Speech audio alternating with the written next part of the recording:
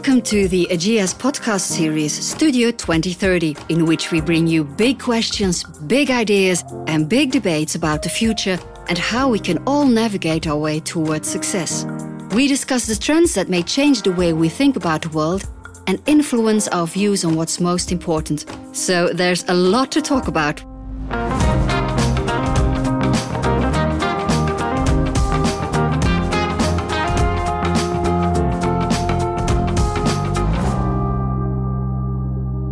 Hello and welcome to the third episode of Studio 2030. I'm your host Janke, and there she is, my co-host Viola. Hi Viola, you are strategy manager at the insurance group Ageas, but also one of the driving forces behind Ageas' internal think tank Think 2030, aren't you? Indeed, yeah, that's correct. Now Viola, in this third episode we'll discuss the importance of partnerships. In your opinion, why should we address this topic? Well, partnerships are an important part of the DNA of Ageas, and also looking forward to the future, we don't think they will become any less important than they are today. And furthermore, we also believe that any organization could benefit from setting up partnerships on their own to create more value. So we'll talk about partnerships, and we'll do this with two guests. Our first guest is Philip Koremans, Managing Director Asia at Ageas. Hello Philip, and thank you for joining us. The pleasure is all mine, Janke. And our second guest today is Andrew Schwedel, partner at the management consulting firm Bain & Company, calling in all the way from New York, USA. Welcome, Andrew. Thank you for joining us. Thank you for having me, Janke. Nice to see you. Now, gentlemen, before we start our conversation about partnerships, it might be a good idea to define what we are talking about. So, if I would ask you to give me the shortest definition of a partnership, what would your answer be? Andrew, I'll start with you. I would say at its simplest, a partnership is really just an agreement between two parties to work together towards a shared goal. And there are many different forms, which we'll talk about, I'm sure, but that's really the heart of it. Okay, short answer. Thank you. Philip? Probably add a qualifier to that, Andrew. I think it has to be a symbiotic relationship. It should not be a dominant relationship, but really a relationship where parties engage into willingly and where they both benefit from. There should be no losers in a partnership, and it should not a power game. It should be no coercion. There should be no hostage taking, and there should certainly not be parasitism. Andrew, something to add? I would agree with that. I guess the only thing to add is I would distinguish this mutual shared collaborative goal from a purely transactional relationship. There's many different types of vendor, service provider relationships with firms that don't have that shared common vision at the heart of it. And to me, that's really the distinction between a vendor and a partner. Mm-hmm. And Andrew, you've been investigating the topic of partnerships as part of your initiative at Bain & Company, the firm of the future. Could you tell us a bit more about this initiative and how do partnerships fit in the future of the firms? Sure. So the firm of the future has really been a multi-year effort, as you noted. And so several years ago, we set out to really understand and define what success would look like in what we believed was going to be a new era of business. We felt we were transitioning from what many people have called the era of shareholder primacy to one of scale insurgency. And so that's really what the firm of the future is about. The winning firm in this new era will be both a scale player and get the benefits of being large, and an insurgent and having the benefits of being fast and nimble. And so as part of that research and effort, we've really had the view that partnerships are crucial to delivering on this vision. There's just way too much that is required to be big and fast, to have it all be done within the boundaries of one company. And at the same time, technology is making it easier and easier to collaborate across the walls of the company. And so we're seeing many reasons why people are partnering, but it's all in service of that vision of being big and fast. So partnerships are essential. Absolutely. Yeah. Can you give us some more insights from the study you can share with us? Well, I'd say a couple of things. One is that, capability and access to capability is really a critical factor in winning now. And no firm, as I say, can really bring under its own four walls all of the capabilities required to be successful. Success used to be measured by the assets you controlled or the number of people that worked for you. But if you look at some of the most highly valued companies in the world today, whether that's Google or Facebook or others, they have very few direct employees relative to some of the giants of yesterday. And they have very few directly owned assets. If you go all the way back to a winning firm in a previous era, take the automotive industry when it started. Ford Motor Company, under Henry Ford, famously did everything in making a car, right down to owning farms on which they grazed sheep to produce wool for the interior of the cars. And there's been this multi-decade unbundling of that and more working outside the walls of the firm, and that's really gone into hyper speed, if you will, in this new era. So one is about access to those capabilities. The second is around speed and just being able to stand up and stand down capability faster than ever before. And then the third is to be able to tap into somebody else's scale to reduce cost. A great example of this from your industry is what Discovery has done with their Vitality wellness platform. Discovery is a South African insurer, but they compete globally now by licensing their Vitality platform to leading insurers in markets like the UK, in Canada, in the US, in Asia. And they work with some of the largest insurance firms in the world, AIA, Manulife, John Hancock, Generali. And they are able, therefore, to tap into the scale of those firms to really accelerate the deployment of their own business. Mm-hmm. And there's also the transaction costs that are reduced as well. Is that another point you could add to that? Sure. If you think about why firms came together in the first place, it was really to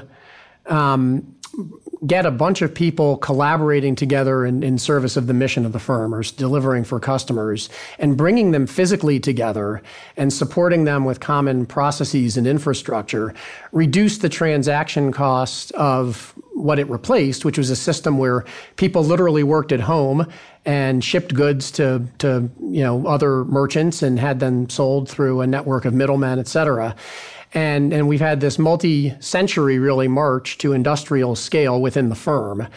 But technology of the day, whether that's electronics or railroads or now pervasive computing, have made it ever cheaper to move more people, goods, information, and do it faster than ever before.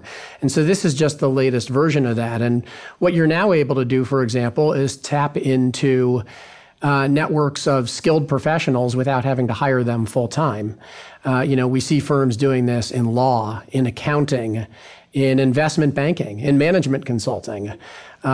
Take data science, which is a very hot field, and everybody wants to be excellent at data and analytics. There's a war for talent to hire data scientists. And many firms are making those investments and building teams, but we also see people farming out work to independent data scientists and analysts, some affiliated with universities, on a project-by-project basis. That's kind of what I mean by lowering transaction costs. You don't have to have all of those people as permanent employees in the firm anymore.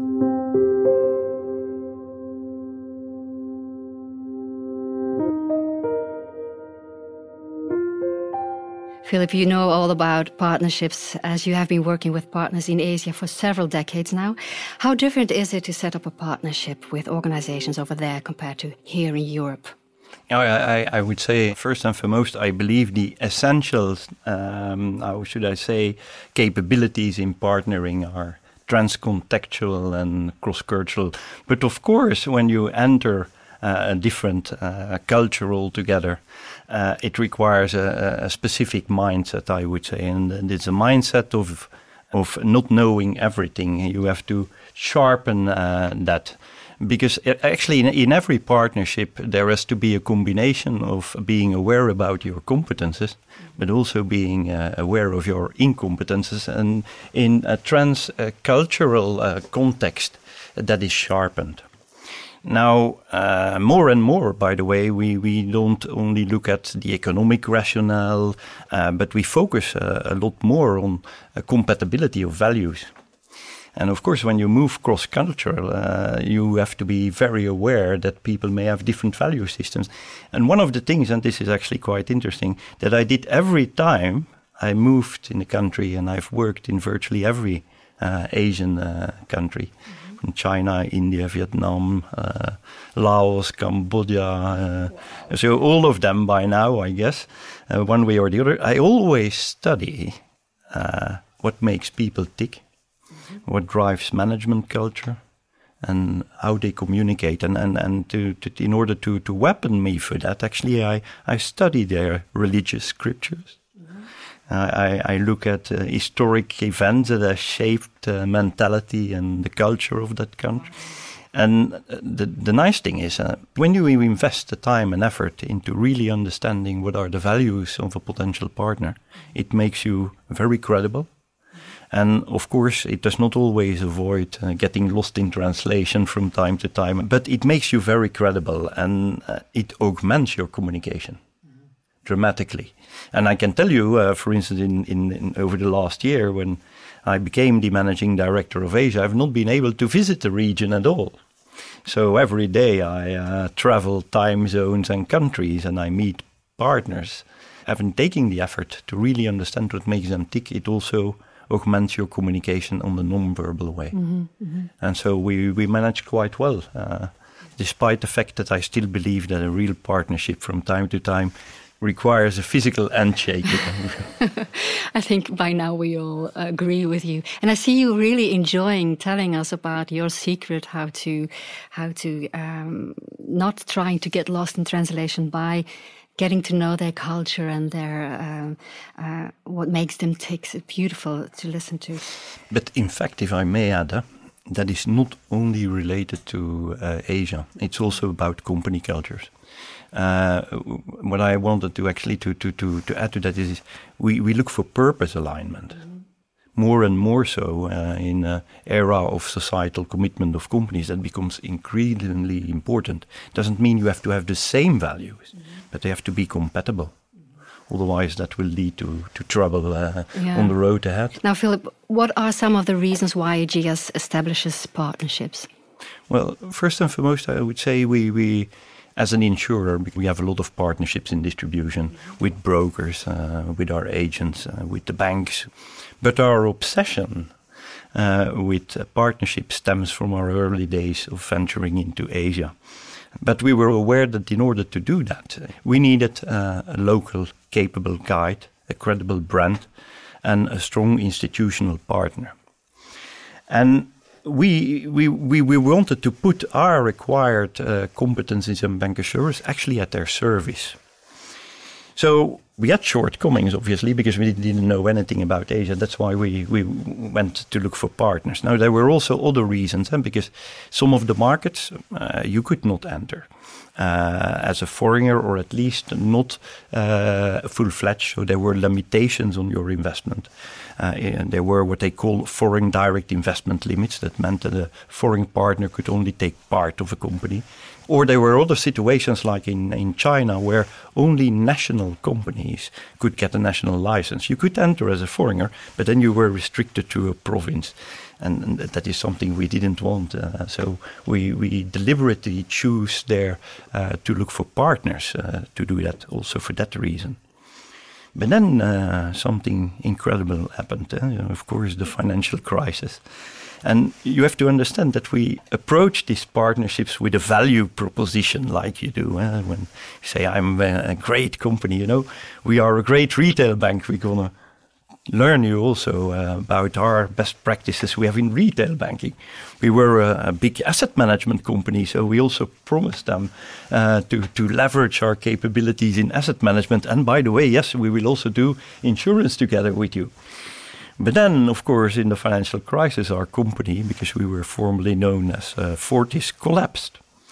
And you can imagine that these partners were not all that pleased with that and had serious doubts about whether the remaining insurance group, Ageas, would be able to deliver upon these pledges. And that made us very humble.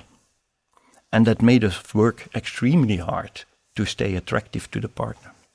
We institutionalized, I would say, partnership reinvention mechanisms. So we started leveraging best practices from one company to the other. We took them on site visits, and we worked extremely hard to stay attractive to the partner and to continue, I would say, sharpen our competences, our core competences, which we could offer them in exchange. And I would say all these things together, partnership management became an acquired strength, part of our strategy, almost by necessity and deprivation. And it even goes further, because at that time we also did not have access to capital markets. So if we wanted to continue our growth story, we needed to look for partners also to be able to afford and to finance the growth. So all these things together. Ageas is, of course, hardly the only multinational company that has set up interesting and successful partnerships. Andrew, you already mentioned the case of Ford. Could you also give us some other examples on more special types of partnerships? Sure. I mean, we see these all over the world in every market and in every industry. So one is the consumer goods company Lego. So everybody's familiar with Lego. They make the building blocks that children all over the world and many adults all over the world love to play with. Lego has been a partnership machine for many years. And a lot of this is around marketing and licensing and branding and promotional partnerships. So they've partnered with movie studios such as Disney, comic books, Marvel, and really used a lot of that intellectual property for new products in service of their customers. They've also started licensing the Lego brand to people across many other industries, IKEA, Levi's, Adidas. And these partnerships generate additional brand traction as well as short-term revenue for Lego. This is very common in consumer, and you see some interesting partnerships from people you might not think would necessarily partner together. Nike and Ben & Jerry's, for example, came out with a basketball shoe with a Ben & Jerry's theme. The eyeglass company Warby Parker actually partnered with Arby's, which is a U.S. fast food chain. So there are very interesting niche kind of branding efforts that we see a lot. To take a totally different industry and maybe a very timely and relevant example, given what we've been living through for the past 2 years, I'd highlight the partnership between Pfizer and BioNTech to develop one of the early COVID vaccines. And this was a classic example of shared capabilities. So BioNTech was a leader in mRNA technology, the heart of this new approach to vaccine development.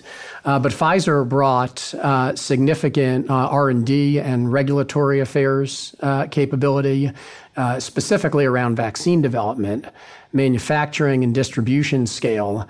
And they formed a global partnership to develop this vaccine in record time.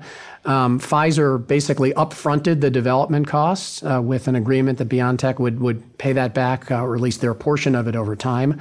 There was also an equity investment from Pfizer in BioNTech. So that's a great example, I think, of mutually reinforcing capabilities in service of a shared goal. Mm-hmm. Now, Andrew, partnerships aside, are there other ways to achieve the same goal, but in other ways? For example, a platform, an ecosystem. And what are the pros and the cons of these kind of collaborations?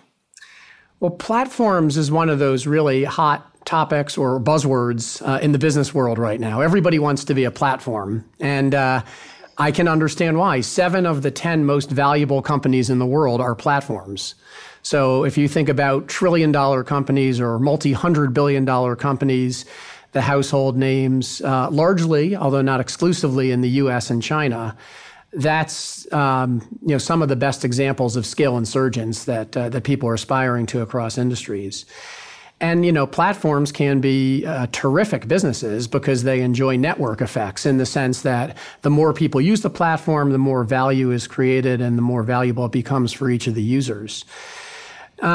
The challenge with platforms is, first of all, they work better in some industries, but not others. There are different types of platforms. We basically see 4 types of platforms. You can think about development platforms where you're creating a set of standards and tools for others to build applications on top of.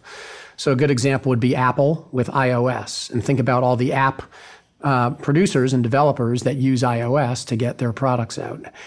You can think about exchange platforms or transactional platforms. And this would be things like Amazon's Marketplace or Shopify to support the development of small merchants online, or somebody like Airbnb in a vertical like hospitality.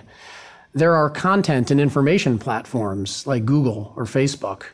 And then there are really kind of standards for industries, which I think of as a platform as well, because they enable the development of a whole industry. So think of something like 5G in telecoms or Ethereum around crypto. So you see all these different types of platforms. The challenge is that you need enormous scale and customer relationships and technology and many years of patient capital to invest to build a successful platform. These tend to be winner take most. And so I think companies need to be realistic about when they're in a position to build the platform versus when they may need to partner with somebody else's platform. Yeah, Philip, and is Ageas looking into these options? Yes, I would say in all of them, except maybe platforms on that level. But let me take the other buzzword you mentioned, Andrew, is ecosystems.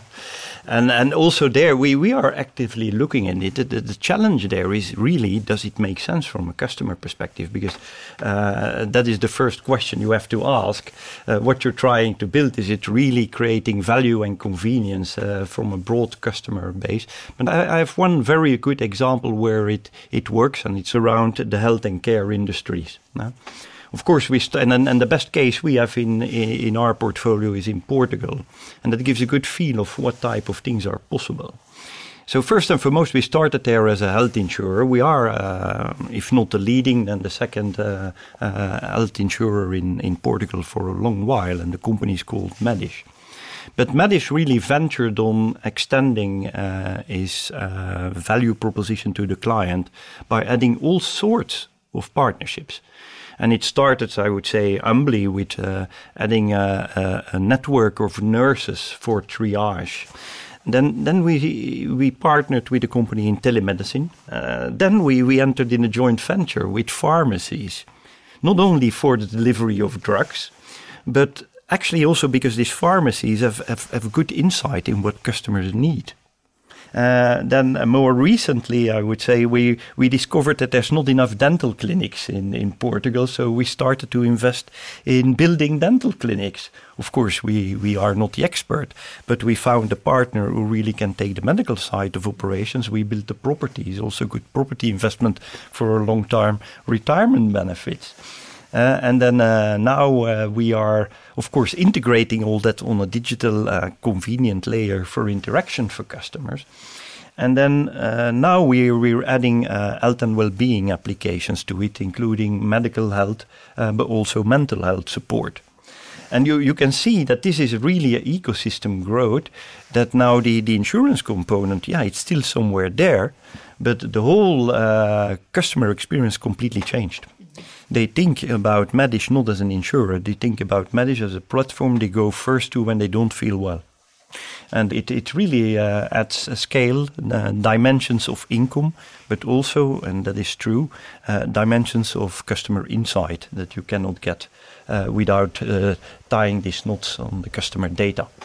Now, there are, of course, ethical, and certainly in the medical industry, ethical aspects are extremely important. And we make sure that any insight we collect and use is for the benefit of the customer, ultimately. In the next part, we are going to discuss which different types of partnerships there are. But before we go, Viola, what can we take away from this part? I think we have collected a quite long list of reasons, of very good reasons to establish, or at least to consider establishing partnerships. On one hand, partnerships could help companies to do more than what they would be available to do on their own.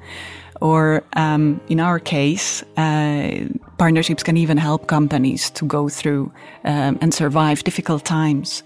But yes, maybe now let's go ahead and find out what different types of partnerships are out there.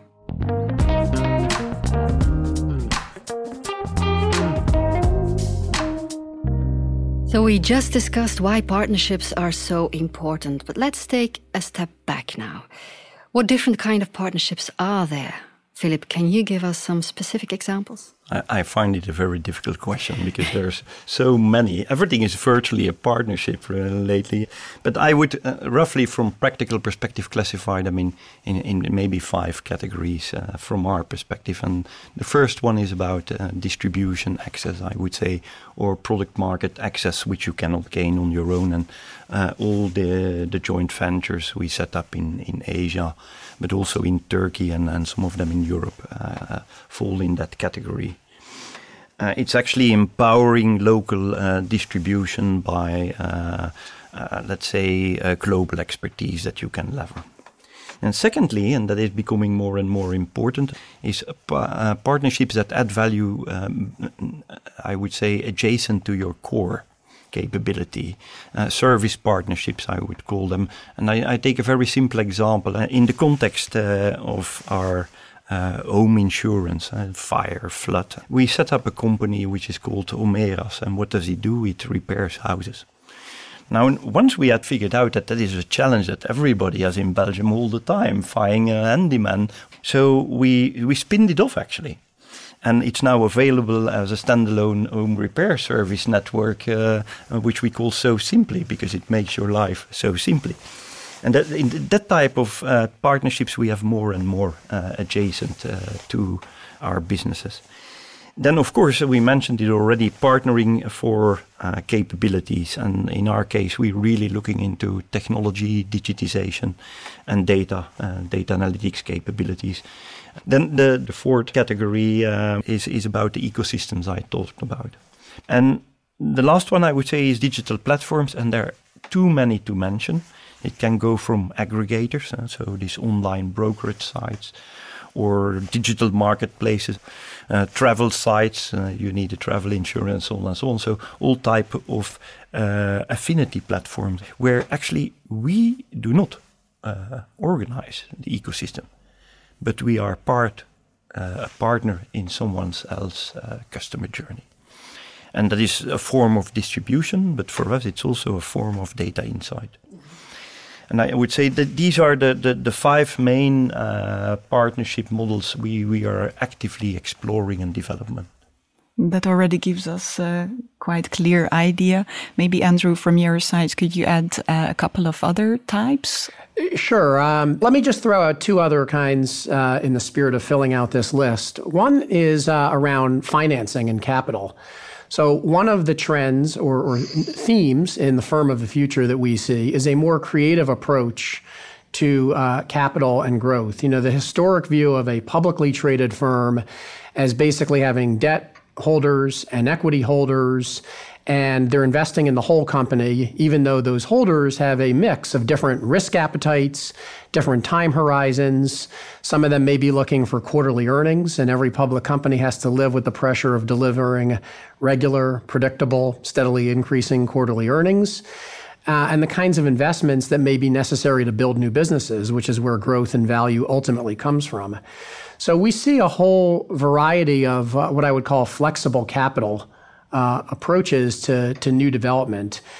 This is a common model in the film industry, for example, where specific movie projects will be bankrolled with different investors based on the project. And in pharma, by the way, as we talked about earlier with the COVID vaccine example. But you see it in things like aircraft engines.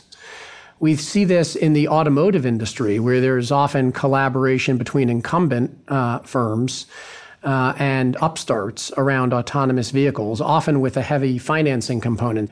The other one I would highlight is really just an extension of this gig economy type approach, but essentially the idea of crowdsourcing capability. And a good example of a company that does this is Haier, the Chinese white goods manufacturer. They are a really interesting company for many reasons. They've gone through several reorganizations, really radical restructuring of the company. So it's a very large company, leader in many appliances. They bought GE's business in the US. They're international.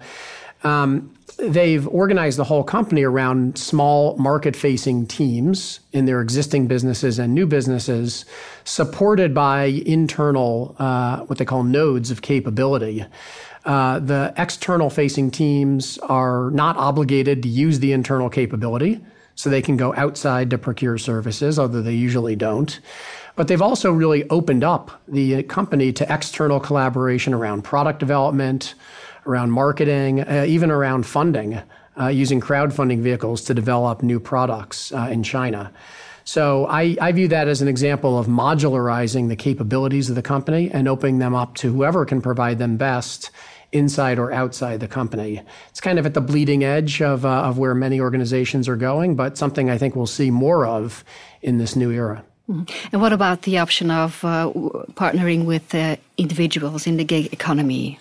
You know, that's happening as well. I mean, we touched on that earlier with the data science example. And again, there are many networks now of freelancers, highly skilled professionals that are available for specific projects in industries like finance and law and accounting, even in investment banking. You see these platforms for media as well. If you think about something like Substack, a place to amplify the voices of individual contributors. Philip, does Ageas have such partnerships?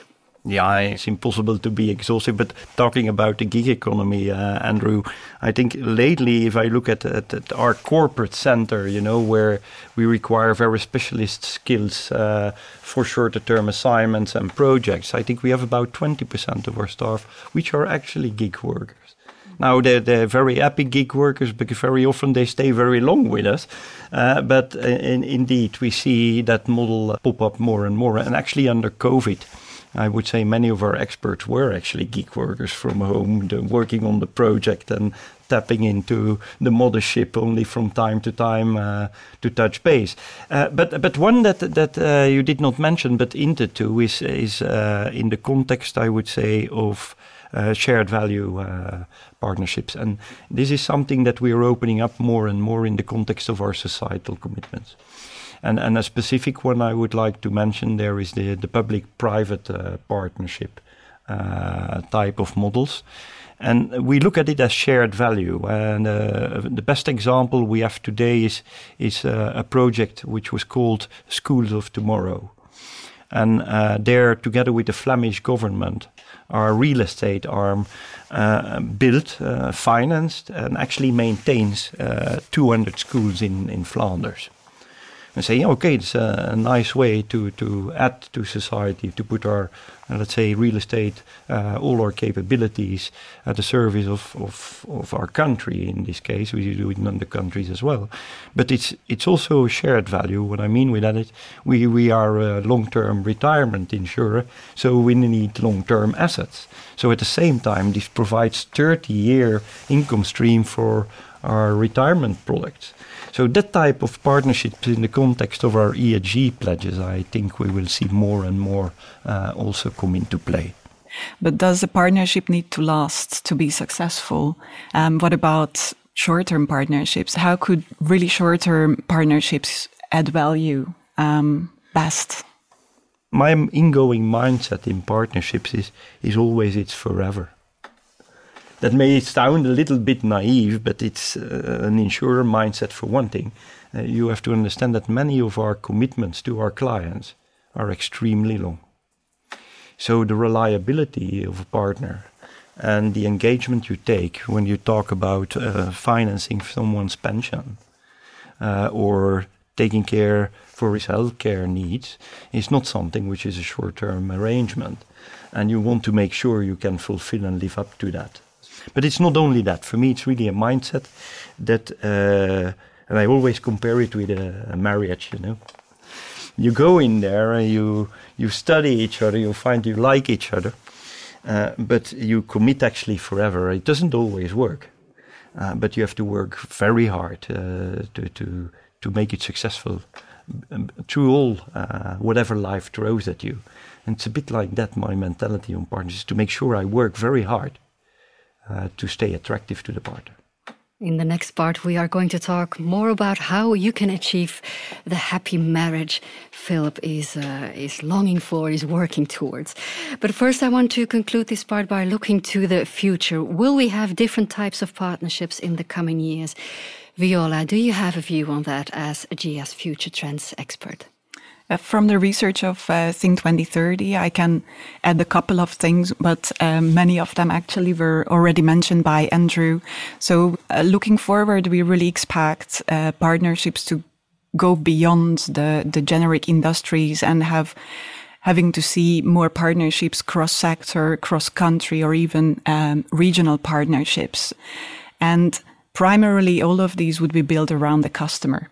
So either you would form a partnership to reach new pools of customers, for example, to join the platform of another company to have access to a new pool of customers, or to provide a better customer experience because there's a service your clients would wanting to have, but you don't have it, but there's a perfect service provider out there who could do that to your clients.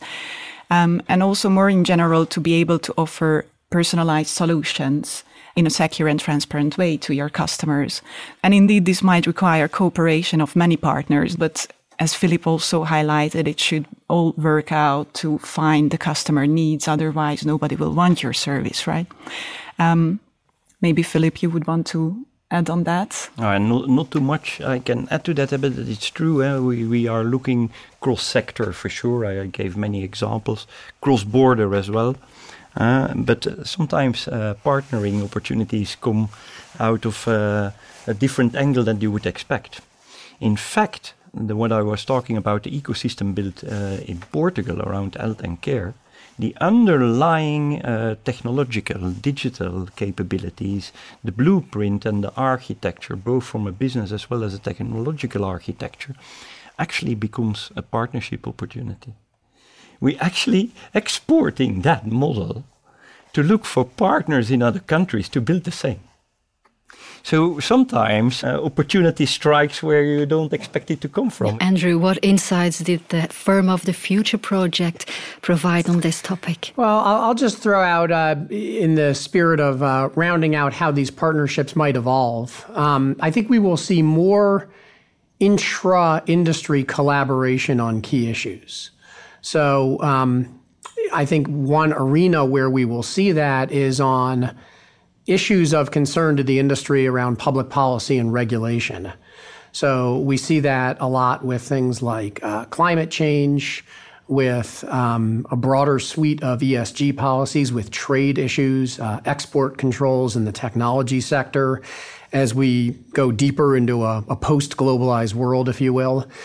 One example where I was involved on this topic last year was with the World Economic Forum, in their insurance and asset management industry group. And so this was a collection of firms in the industry trying to help develop a common response to the challenges from COVID and how to promote more resilience across their business and individual clients.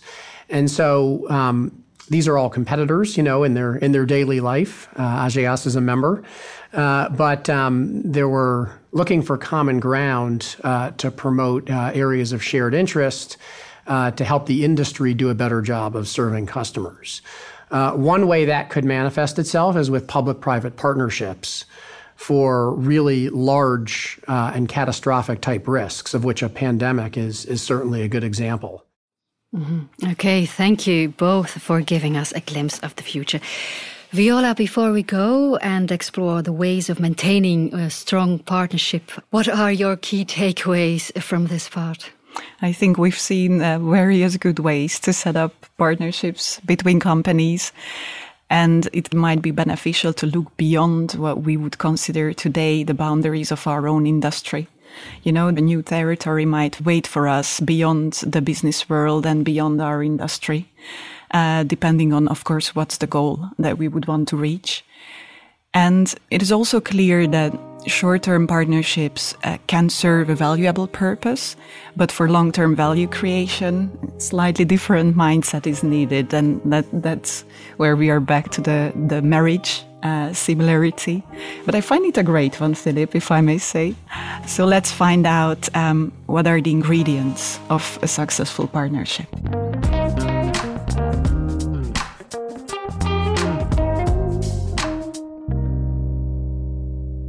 So, Philip, earlier on this podcast, you compared a good partnership with a happy marriage.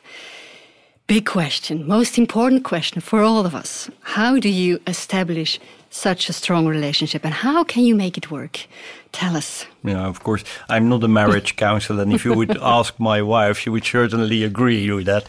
But it's just a handy, how should I say, parallel to draw. And the first thing is a dating process. And the dating process, you really have to find a suitable partner. And a suitable partner is not about the economics, and it's not about the financial, it's not about the business plan. There has to be this thing more. There has to be that joint purpose, you know. There has to be this thing you're gonna together strive for and live for beyond the financial dimension, and you have to be compatible. And that just makes it easy to remember what to keep that's on your checklist. The other thing I always talk about is prenuptial agreements. This is the unpleasant part. That's where we have most fights when we talk about partnerships, is all the events that could derail us in future. Don't postpone it. Don't ignore it. And I'm really talking about the hard part of partnership negotiations, governance models, minority protection rights for shareholders, reserve methods for board, really the legal core, including breakup clauses. Not always everything is forever. And so that's why I use that parallel of marriages to keep all these aspects on the radar screen. Now, once this relationship is established, how do you keep it strong and in good health? I think we all know that it's not always that easy. Philip? No, I continue paraphrasing. After the honeymoon period, then the real work starts, and certainly a few years down the road, it becomes increasingly important never to be complacent. Always stay working on yourself to stay attractive, and I would almost say sexy to your partner, that you're still adding value and add spice to that relationship, because otherwise it just dies out. And always keep communication lines open. And communication lines is not only about talking, it's about talking the dialogues both on the strategic level, but also on the tactical one. It has to work. And keep your finger actively on the pulse of the partner satisfaction. Really survey them. Ask them whether they're happy, what they're not happy about. Make that explicit on the agenda and act on it. And if both parties think across all that line of collaboration model, if you think about it, it becomes pretty indestructible, you know. Mm-hmm. We are all humans after all. Also the other guy or lady at the table, you know. So it's very important to have that personal engagement. Mm-hmm. Would you like something to add to that, Andrew? You know, I agree that this communication and persistence is really important. You know, to stick with the marriage analogy, you know, they say that, people often go into a marriage with uninformed optimism. And at the start, you think everything will be perfect. And then you get into the reality of it. And you may then go into informed pessimism. And it's at that point where you need to remember the reasons you went into it in the first place and have the persistence and the communication to work through those tough moments. And we know that there will be those tough moments. So I think as long as both partners are really open to that dialogue, to learning in both directions, can be successful. And I'll say that can be a challenge sometimes for companies with really strong cultures. So companies that have that really strong insurgent mindset very often are not necessarily wired to collaborate as well with firms of other cultures, but that's a critical factor to keep it healthy. And what do you consider then other big mistakes, let's say, that partners can make? What are the pitfalls?